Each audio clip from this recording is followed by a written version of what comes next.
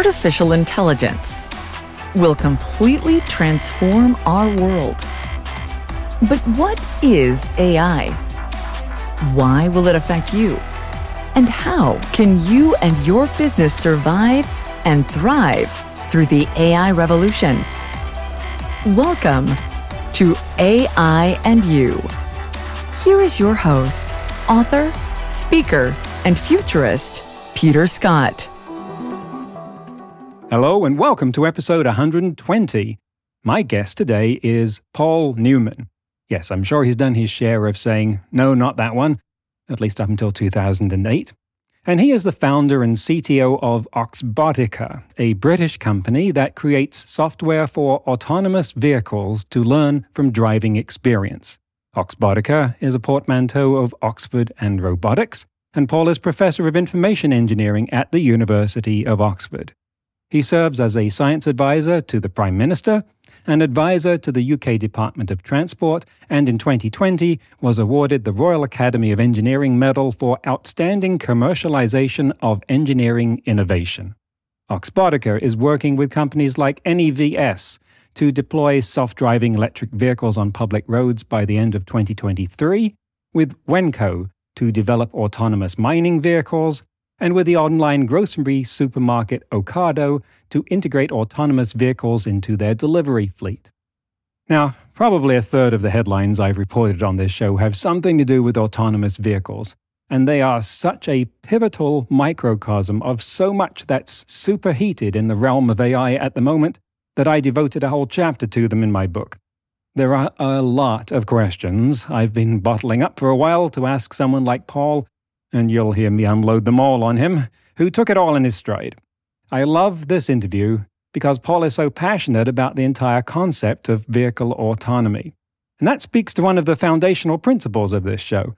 I get a steady stream of applications to come on the show from the PR reps of people who will say, I'm really passionate about my company, XYZ. And that's a giveaway that they're not right for the show, because we're not here to talk about the business of people getting successful where AI is just the background for them to talk about sales and customer focus, blah, blah, blah. Not saying that's not important, but there are already umpteen shows about that, and I'm not here to compete with them. I'm here to open up understanding about AI and how it impacts your world, because I find that endlessly fascinating, and you will hear that Paul does too. So let's get into the interview with Paul Newman and journey from the Gulf of Mexico to the mines of Australia to the plains of Mars. Paul Newman, welcome to the show. Well, thank you very much. It's a pleasure to be here. So we've got tons of questions about autonomous vehicles. I've been waiting for this possibility, this interview for a while here with someone such as yourself. Before we get into those, can you explain some of your history? Because autonomous vehicle software development is a newish field. You presumably haven't been doing that your entire life. How did you come to that? How does someone fall into that profession? And what does it have to do with Mars? Okay, well, that's an interesting question. So actually, I have been doing it all my life. Well, most of my life. So I started my first autonomous systems in 1995.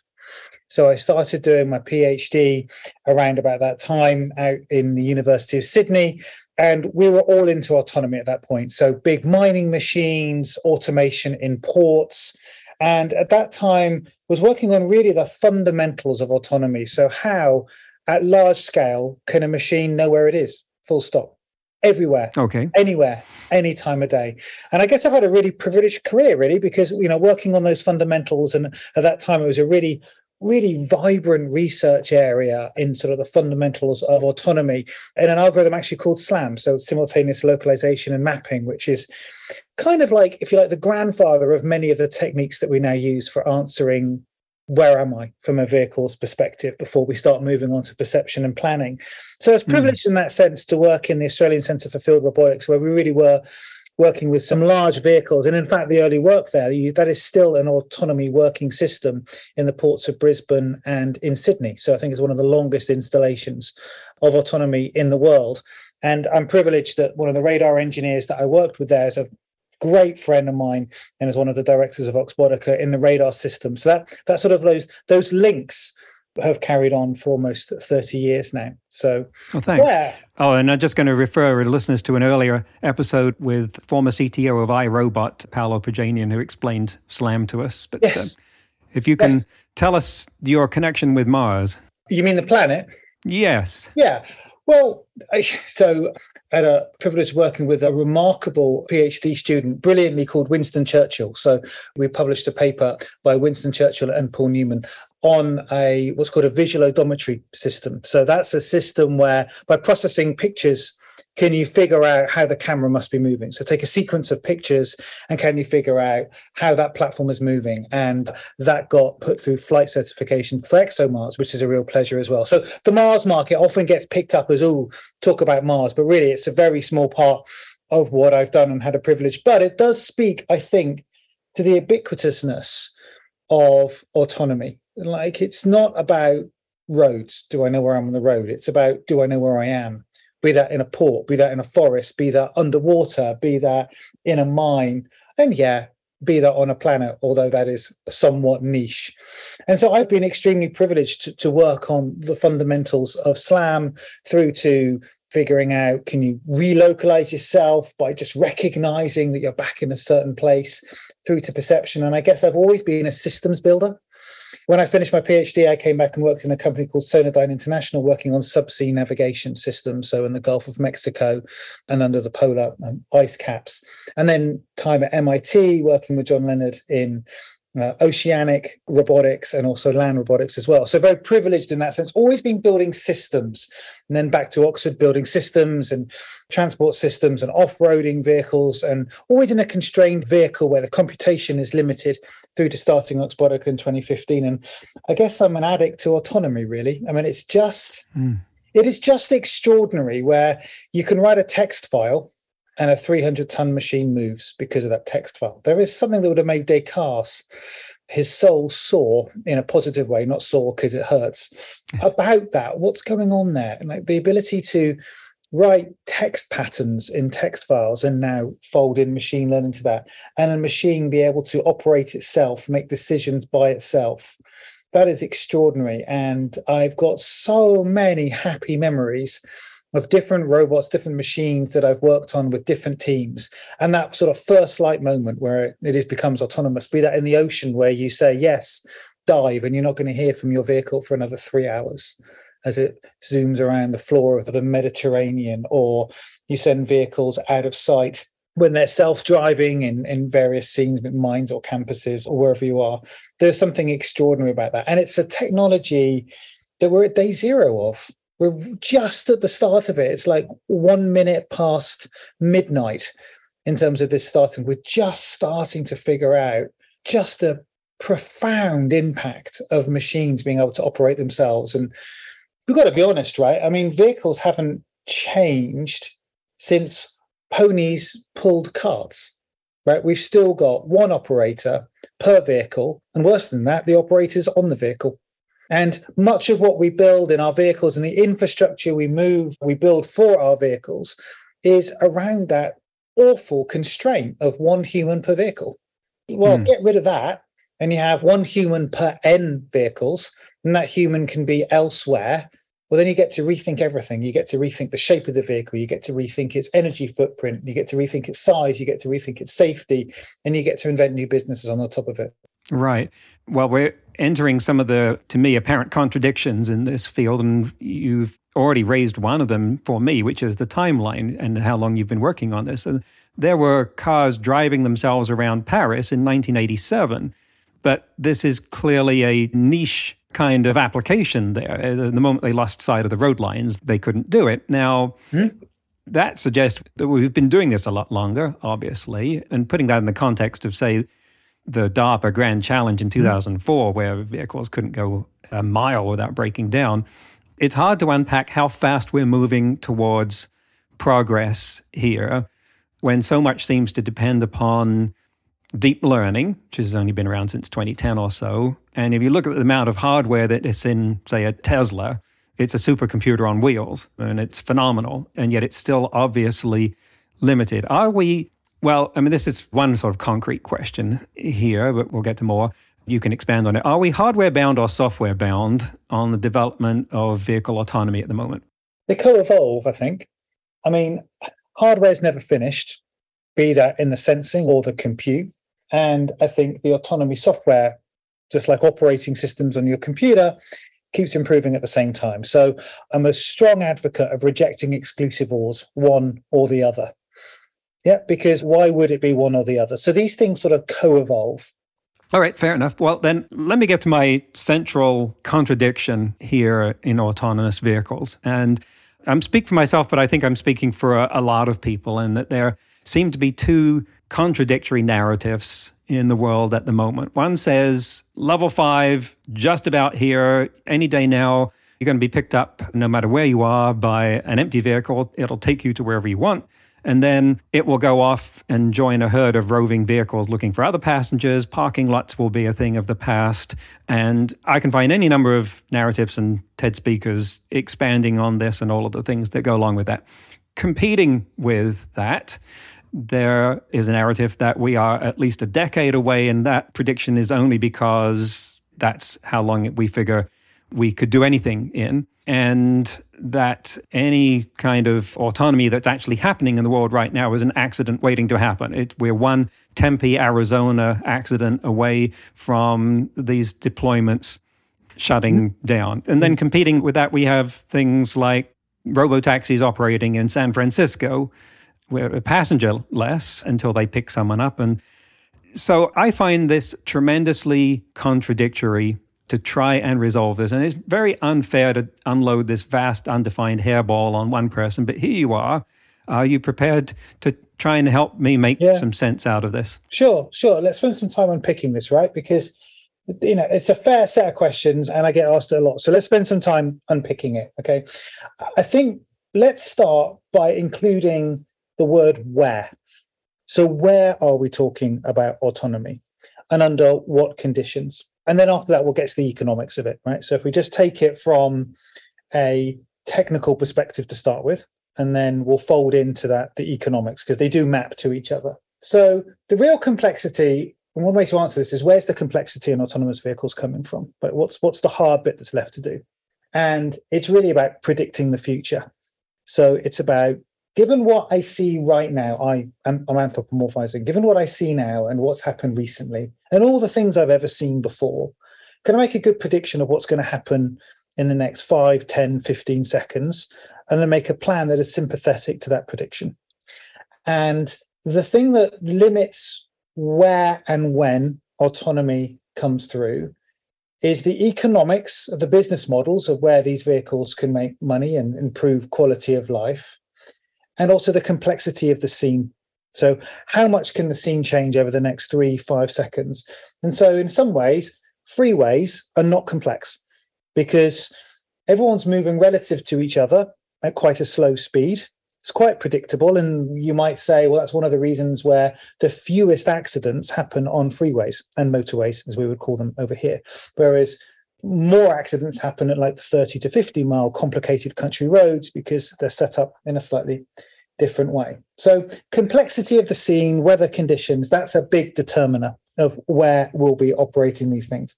So I personally think it will be quite some time, really a good many years, before you can go to a dealership and say, I'll have the car with no windscreen and no steering wheel. And that has the same functionality in terms of getting you from any A to any B at any time of the day that you choose, as your car currently does. What SAE calls level 5. Well, yeah, but I mean, level 5 means there's never a human that helps. Whereas you might say you might have a level 4 where the vehicle has no steering surfaces or control surfaces inside it at all, no steering wheel, but could call in for remote assist at some point, okay? But that doesn't scale very well if you have millions of vehicles out there that are calling in with no windscreens or steering wheels at all. I think that is really some time away. And the reason for that is the totality of the solution that's needed, okay? Because it's almost binary at that point. Now, before you get to that, if we just talk about public transport before we talk about industrial autonomy and where we also operate, before you get to that, there are other applications that I think make a ton of sense. And one of those would be, for example, small 12, 16 person microbus services that run on certain routes because the vehicles have confidence about those routes. They work on known routes, just like buses do. And I think in London alone, I think this is right, or it could be the UK, there's something like 4 billion bus trips a year. So it's already established that people take buses and will share transport. And there's a market where, buses go where buses fit. So autonomous shuttles go where autonomous shuttles fit. Okay. So that's interesting because I don't then have to do the entirety of the problem. The economic case is way, way stronger. The shuttles would work where the shuttles can work, where the complexity can be managed or is reliable. And they work as a bus service does, and people wait for buses, and it's not quite the same. And the economics are quite different there as well, right? Because it's not personal ownership, it's CapEx, and you can change where the drivers are and where the operators are. Now, before you even get there, you've got other opportunities like limited area last mile delivery. So that makes a ton of sense. So if you've got micro distribution centers and you want to distribute goods to some customers in a 2-kilometer route, perhaps in a city where the vehicles only go to 15 miles an hour, that sounds quite reasonable as well. So there's a different safety barrier there as well, because you're not carrying people internally, but of course you mustn't give an inch on your safety requirements for carrying people externally. So can you hear what I'm doing is the dial I'm turning here is what we call operational design domain, so the ODD. I'm turning backwards from everywhere on the planet, all conditions, any A to any B, and turning them back to some places some of the time. And you can dial that all the way back through a continuum of autonomy back to the stuff we were doing in 1995, where it was ports, lifting up shipping containers and putting them down in known places. And that autonomy system's still working. And then after that, there were mines, and the mines are autonomous. And for example, with BP, with working on autonomy systems for solar farms and wind farms or around chemical plants. So across the board, I think you can dial the complexity of the domain up. And my view is that the same problems exist in all of those domains, just a slightly different complexity. So you still need to answer, where am I? What's around me? What should I do? You need to do it in all of those if you're going to be autonomous. And occasionally you're going to need help. And you must stop and you must be aware. I know, forgive me, I anthropomorphize a lot. When I say you or I, quite often I'm talking from a robot's perspective. It needs to have a degree of enough introspection that goes, yeah, this is outside of my ODD. This is outside of my operational design domain. Ergo, it's safe. I'm going to stop and I'll call for some help in some way. And that means you can avoid going the 0 to hero in one step. A couple of things I want to focus on in what you just said. One of them is the application of bus service, and the other is when you mentioned last mile. And yes, there are a lot of buses running in the UK, but they run on all kinds of different environments. Some of them are easy and some of them are hard. And it intrigues me that you focus on the bus application when it seems to me that the buses can be running in a variety of environments, and that's where the problem is, not what is traversing those roads, but the things that they have to deal with. Okay. I sort of dropped in carelessly an analogy there. Said buses run where buses fit. So if there's a low bridge, a double-decker bus does not fit under the low bridge, right? And I mean the same in terms of autonomy systems as well. So they would start to operate and be rolled out in those domains where the ODD is simple enough for them to do it. And I was using an analogy of buses run where buses fit. So autonomy shuttles won't replace every single bus immediately on a Wednesday, but you can see where they would start to be rolled out. The kind of routes that they would take might be in routes that don't have an enormous number of unguarded, unprotected right-hand turns or left-hand turns, depending on what side of the road that you're on.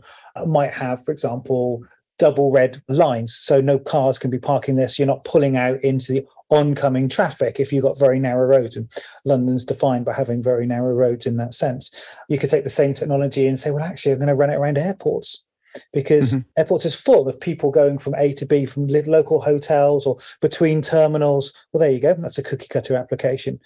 And maybe use the same technology there for parcel delivery and suitcase delivery around those places as well. So the single thing you mustn't do, and this is what I've spent a career doing, is not overfitting to a domain. Don't build something that requires the roads.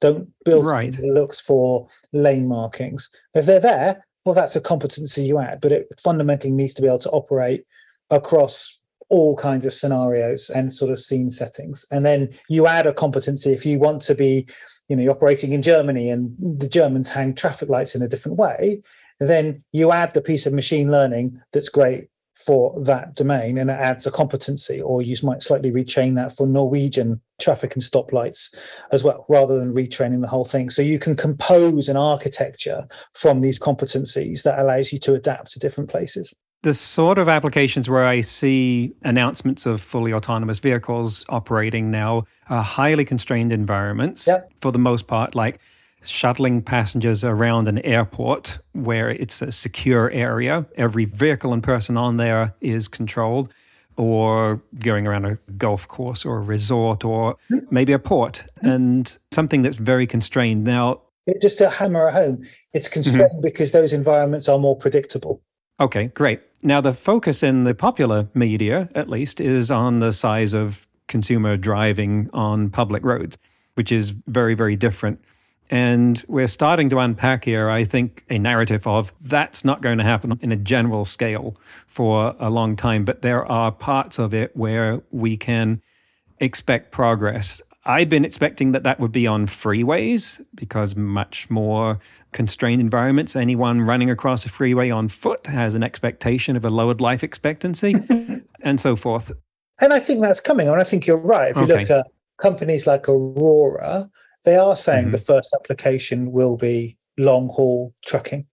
Okay. What I'm having trouble with is seeing where are the edges of this defined, because government's not doing it. And that was one of the first things when I encountered this field that astounded me, was that the almost total lack of regulation. I was amazed that when I got my Tesla, I could tell it to drive itself anywhere. And if it could find a line on the road, it would try and do it. And that wasn't regulated.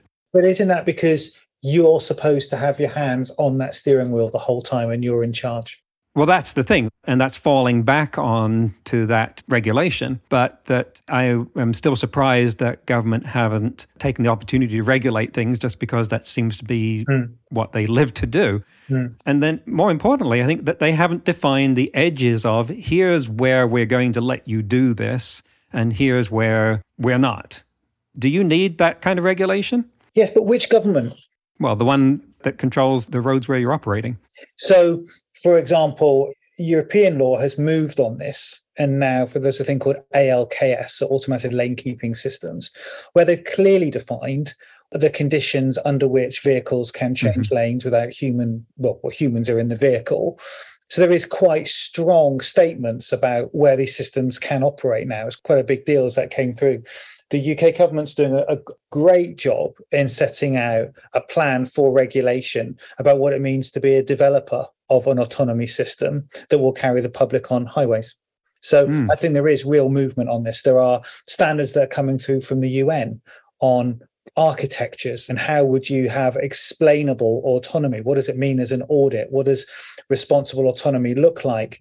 How do you audit autonomy? So there is good thinking on this. I think I would probably nudge you that it's probably not as bleak and as Wild West everywhere in the world. I was trying to be concise more than complete there. So what I'm thinking about is that it seems to me that the edges of where are the environments where you can say autonomy is okay, autonomy is going to get me a positive payoff, versus no, I am not ready for autonomy there. How can I know where those are? Because if we look at safety as a goal, and that's the most widely promulgated role, then there are clearly some applications right now where a car is safer. Like I would trust my car to be safer driving 100 miles down the freeway than me, because I will get bored and it won't. And in that context, it's going to do a better job. But in others, it's not as safe. And when it's life at stake, it seems that those edges, those boundaries of here we're going to do it and here we aren't, should be defined quite clearly. Are we getting there? Are we trying to get to that kind of clearness of definition? I think that's a really great place for us to spend some time talking. So let's do that over the next few minutes. And really, I think what you're talking about there is assurance. So how is the technology and the legislation that supports the application and deployment of that technology, how can it produce trust with the public that this is a trustworthy thing? And I think trust comes from several axes. It's a Gloriously overused word, but it's just fabulous because it really does encapsulate what we need. So you have to trust that it's being developed appropriately. Right? And so automotive have standards and ways of working that means that you should really be very confident the wheels aren't going to literally fall off your car. They're very, very good at doing this. And there's process in there and there's best practice for engineering. And one of the great questions in autonomy engineering is, how can we leverage the best of what's been developed over the last 100 or so years in the automotive industry and the aviation industry in terms of how to develop and how to test, and apply that to software systems that are so different from those, that have open numbers of inputs? The world can change its appearance so quickly. What's the best way to lift that? And how can you assure those development processes is one thread of it. And then you have to have assurance that an external party is clued up on what safe and best practice looks like. So does the vehicle in its entirety, the software plus the vehicle, what sort of testing does that need to go through? Yeah, under what conditions? So it's not like testing a tire. How do you write down all of the sets of environments that you want this thing to be tested? And do you drive around for millions of miles going, look how many miles I did, it must be great? Well, that seems barking, doesn't it? Because you're basically driving around doing the everyday thing, hoping the extraordinary thing happens, which it may well not do. So I think one of the greatest areas of innovation that's required for AVs at scale in the way that you've been talking about is around the verification and validation of these systems at pace. And I think new technology needs to be invented on how we can take a software system and we can stress the hell out of it in a very non-intuitive way to find its nightmares, to find those corner cases without having to drive around thinking I've done 1,000,000 miles and that's going to be great. So, one way to do this is simulation, but even that's not enough, right? So what I think you need to do is you need to be able to build tools that take a piece of software, take the place you want it to work in, and then perturb, and we would use a thing called reinforcement learning that wraps around this, says, okay, in this place, under these conditions, how do you respond? It's okay, I've done quite a good job here. Yes, okay, I'm going to make more of a nightmare for you. And it seeks out those corner cases. And I think that's a very important part of building assurance in the development of these systems, which means we can do verification and validation at speed. And I mean really, really fast, not the years that it would take of testing a new starter motor, but really at speed on the software. Because I think we might be morally compelled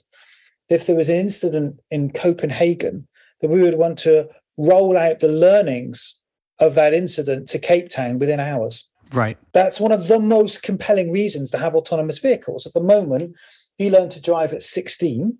All 16-year-olds have the same incompetence, typically. They have no experience at all. They're 16. And all 16-year-olds for all time are about the same. There's no reason to imagine that a 16-year-old in 25 years is going to be a better driver at 16 than one is now. But the promise of autonomous vehicles means that every vehicle that is autonomous has the benefit of every autonomous mile driven by every vehicle in the history of time, in principle.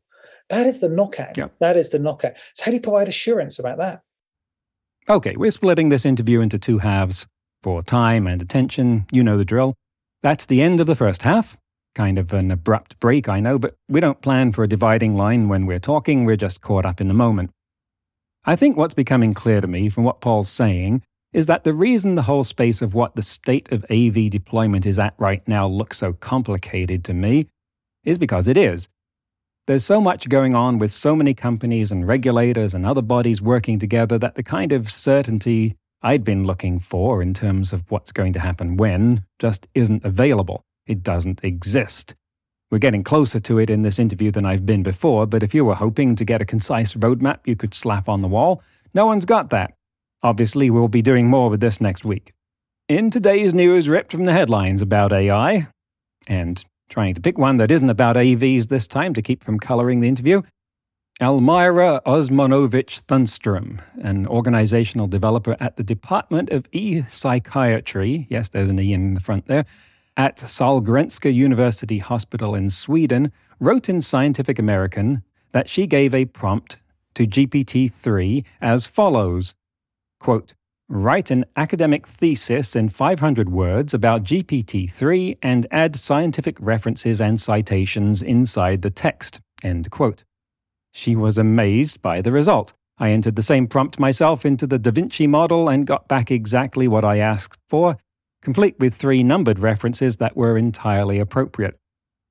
Thunstrom was very taken with the questions that this raised, however, and said, quote, "It dawned on me that, although a lot of academic papers had been written about GPT-3, and with the help of GPT-3, none that I could find had GPT-3 as the main author," end quote.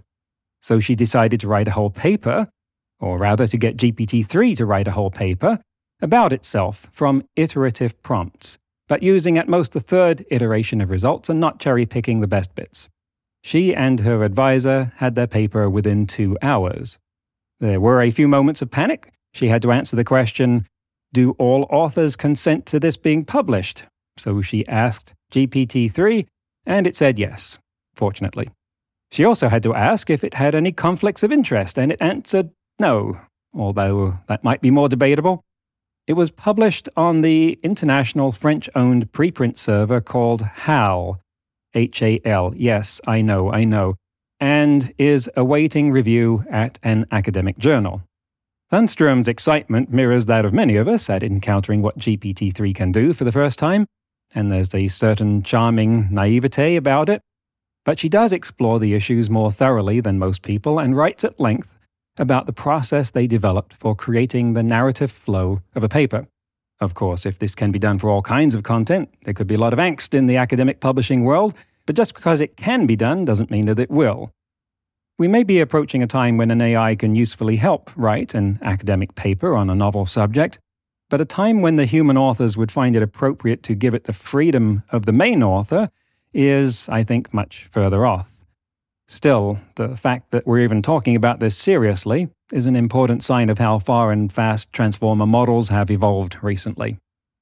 Next week, we'll conclude the interview with Paul Newman, when we'll talk about some fascinating detail on how AVs can handle situations they're not prepared to drive in, and regulatory requirements, and the big question of how completely autonomous vehicles will roll out in the real world.